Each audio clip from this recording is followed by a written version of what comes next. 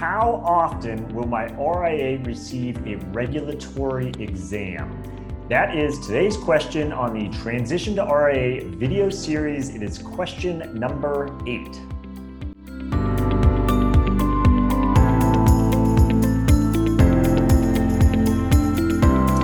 Okay, today's question is, how often will my RIA receive a regulatory exam? Now, I've made a lot of videos, certainly more videos to come, and a lot of that I talk about the benefits and the positives of the RIA. And I think it is fair to make sure, yes, there are a lot of positives, there are a lot of benefits, but there is responsibilities as well that come with it. And so one of those responsibilities, to be fair, we should cover both sides, is, okay, as your own RIA regulated by either the SEC or state, your RIA will be examined by those regulators or the respective regulator. And so today's video, and we'll talk in different videos about what to expect during that process, perhaps, or how you can get ready for that process.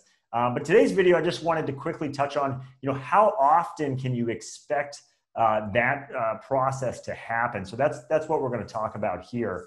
And I'd preface it by saying, keep in mind, literally thousands of RIAs, not just advisors, RIAs, which then within each of those RIAs usually has multiple advisors, so you can do the math, have come before you, have already started their own RIA, and have gone through this process kind of on a routine basis on going through exams. So do not be scared off by this. It is worth being aware of what the process is and what to expect. So again, that's what we're going to touch on here.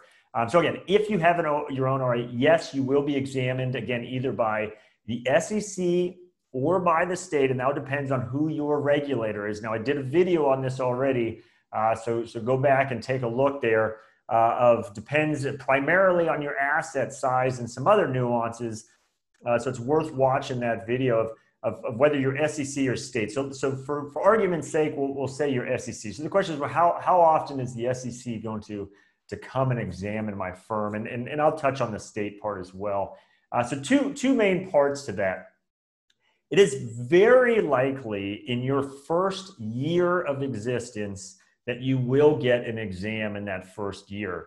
Now, this is not the regulators trying to make your life difficult or anything like that, but the thought is, right, this is a partnership between the RIA and the regulators to say, hey, let's make sure you're off to a good start here. We hope you've done all your homework on the front end, you've got steps in place, you've got policies and procedures in place, but hey, before we go too far down a path, and maybe the wrong path, let's take a look, let's work together just to make sure you're off to a good start. And so that first one is really in a partnership of let's just make sure you're set up and ready to go. And yeah, they probably will find things because some of this is going to be new to you, but certainly they understand, hey, this is within that first year. You have the bulk of it done. You're going through the motions, you're going through the steps, but hey, maybe these three things you're not realizing. So let's get those three things on track now while you're still in that first year, then kind of on an ongoing basis. So again, typically you could expect to receive, there's no guarantee of it,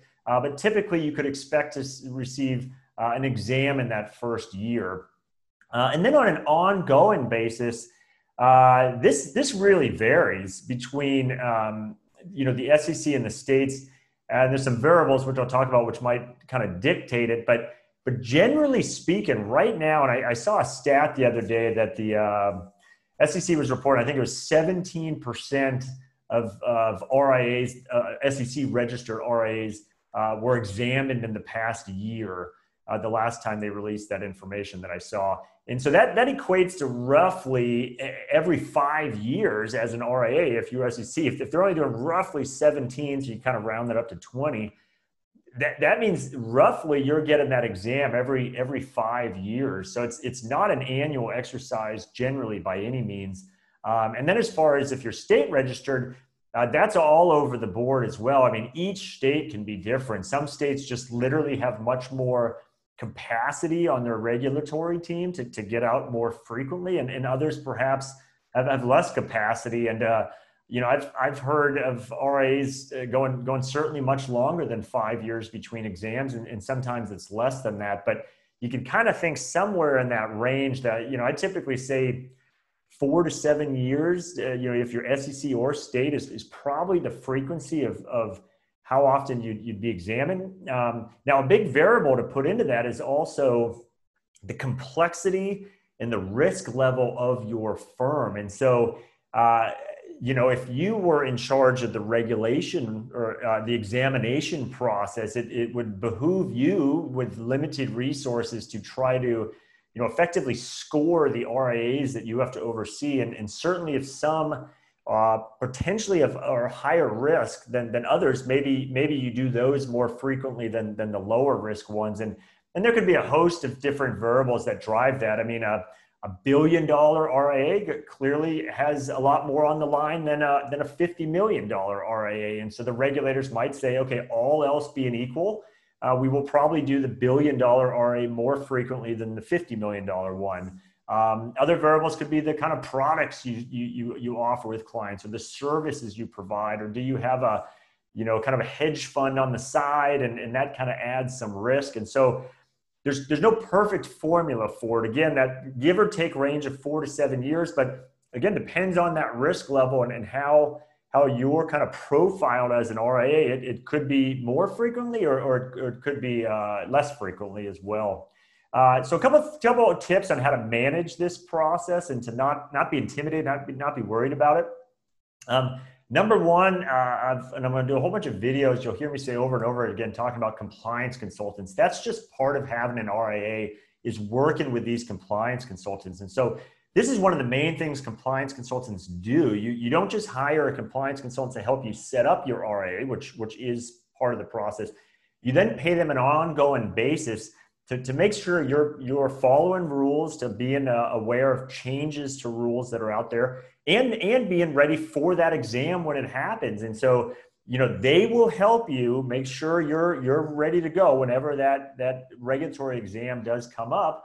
And to further test it, the second tip is a lot of these compliance consultant firms will do a mock audit of your RIA, which the idea is they come in, they have the wherewithal because they are helping, hundreds of other RIAs go through exams. So they know what the regulators are currently asking about and digging into and wanting to really file through to learn more about. And so they'll come in and basically try to replicate that process with your RIA and say, okay, let's go through a dry run with just us, the RIA and the compliance consultant, and let's do a dry run and see how we do here. And if we can get that polished up, then we should feel comfortable the day the regulator comes in as well. So again, a mock audit is a pretty typical thing used.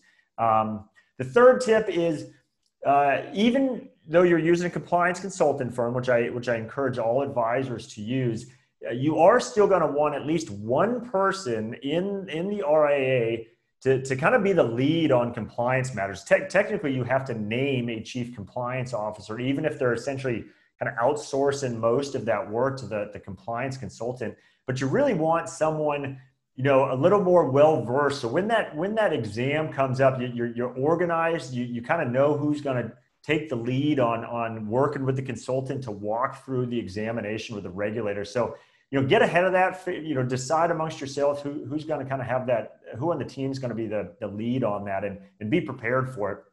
And then last, and I'm sure you're doing this anyways, but the reason you shouldn't get intimidated by this is just as long as you're doing what's best for the client, you shouldn't fear an exam.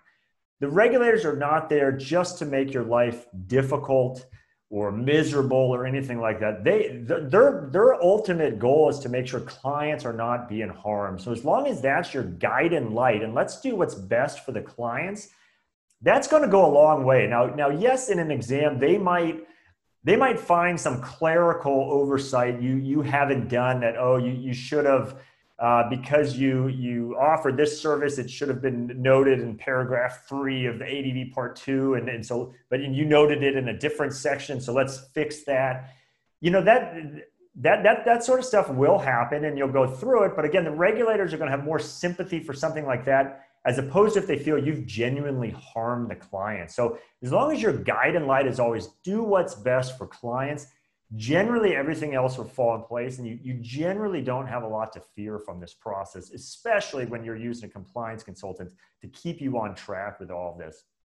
So bottom line, exams will happen. They won't happen annually, generally, unless the world changes, but historically it has not been an annual exercise. Again, you might have it the first year, you might have it every, call it 4 to 7 years after that. Some of you might have it less, some of you might have it more, but it is a process. It's just part of running the business, and there's a way to manage it, like I talked about. And on a future video, like I said, I'll do a whole video on what to expect when that day comes and the examiners notify you, we are going to examine you. I'll do a video on what that process looks like and what to expect. And it's not just a one-day thing. It's a multi-week usually process, not necessarily week on site in your office, but I'll walk you through that to the degree you want to kind of just know what you're going to expect there. So again, to recap, you'll have an exam up front, and then you'll have it at some kind of periodic basis over the years as well. So with that, like I said, my name is Brad Wales, and I'm with Transition to RIA, where I try to help advisors just like you understand everything there is to know about why and how to transition to the RIA model. So that's everything from what are the benefits, how do the economics work, how might this look for your individual circumstances specifically. I have that conversation all day long with advisors, and I'd love to help you with that as well. How would my practice look if I were to transition? And then if that looked like a good thing to do, what are the steps with actually transitioning to that model? So if you're not already there, head on over to transitiontoria.com and you can see plenty more videos I've made. I have white papers, and I encourage you to jump right up at the top as a contact link. You can easily and instantly schedule a specific date and time to have a one-on-one conversation with me, and we can begin this kind of dialogue to say, hey, what does your practice look like? And what would it look like as an RA, and what might that mean to you? I'd be happy to have that conversation with you. So with that, I hope you found today's video helpful, and I look forward to seeing you on the next one.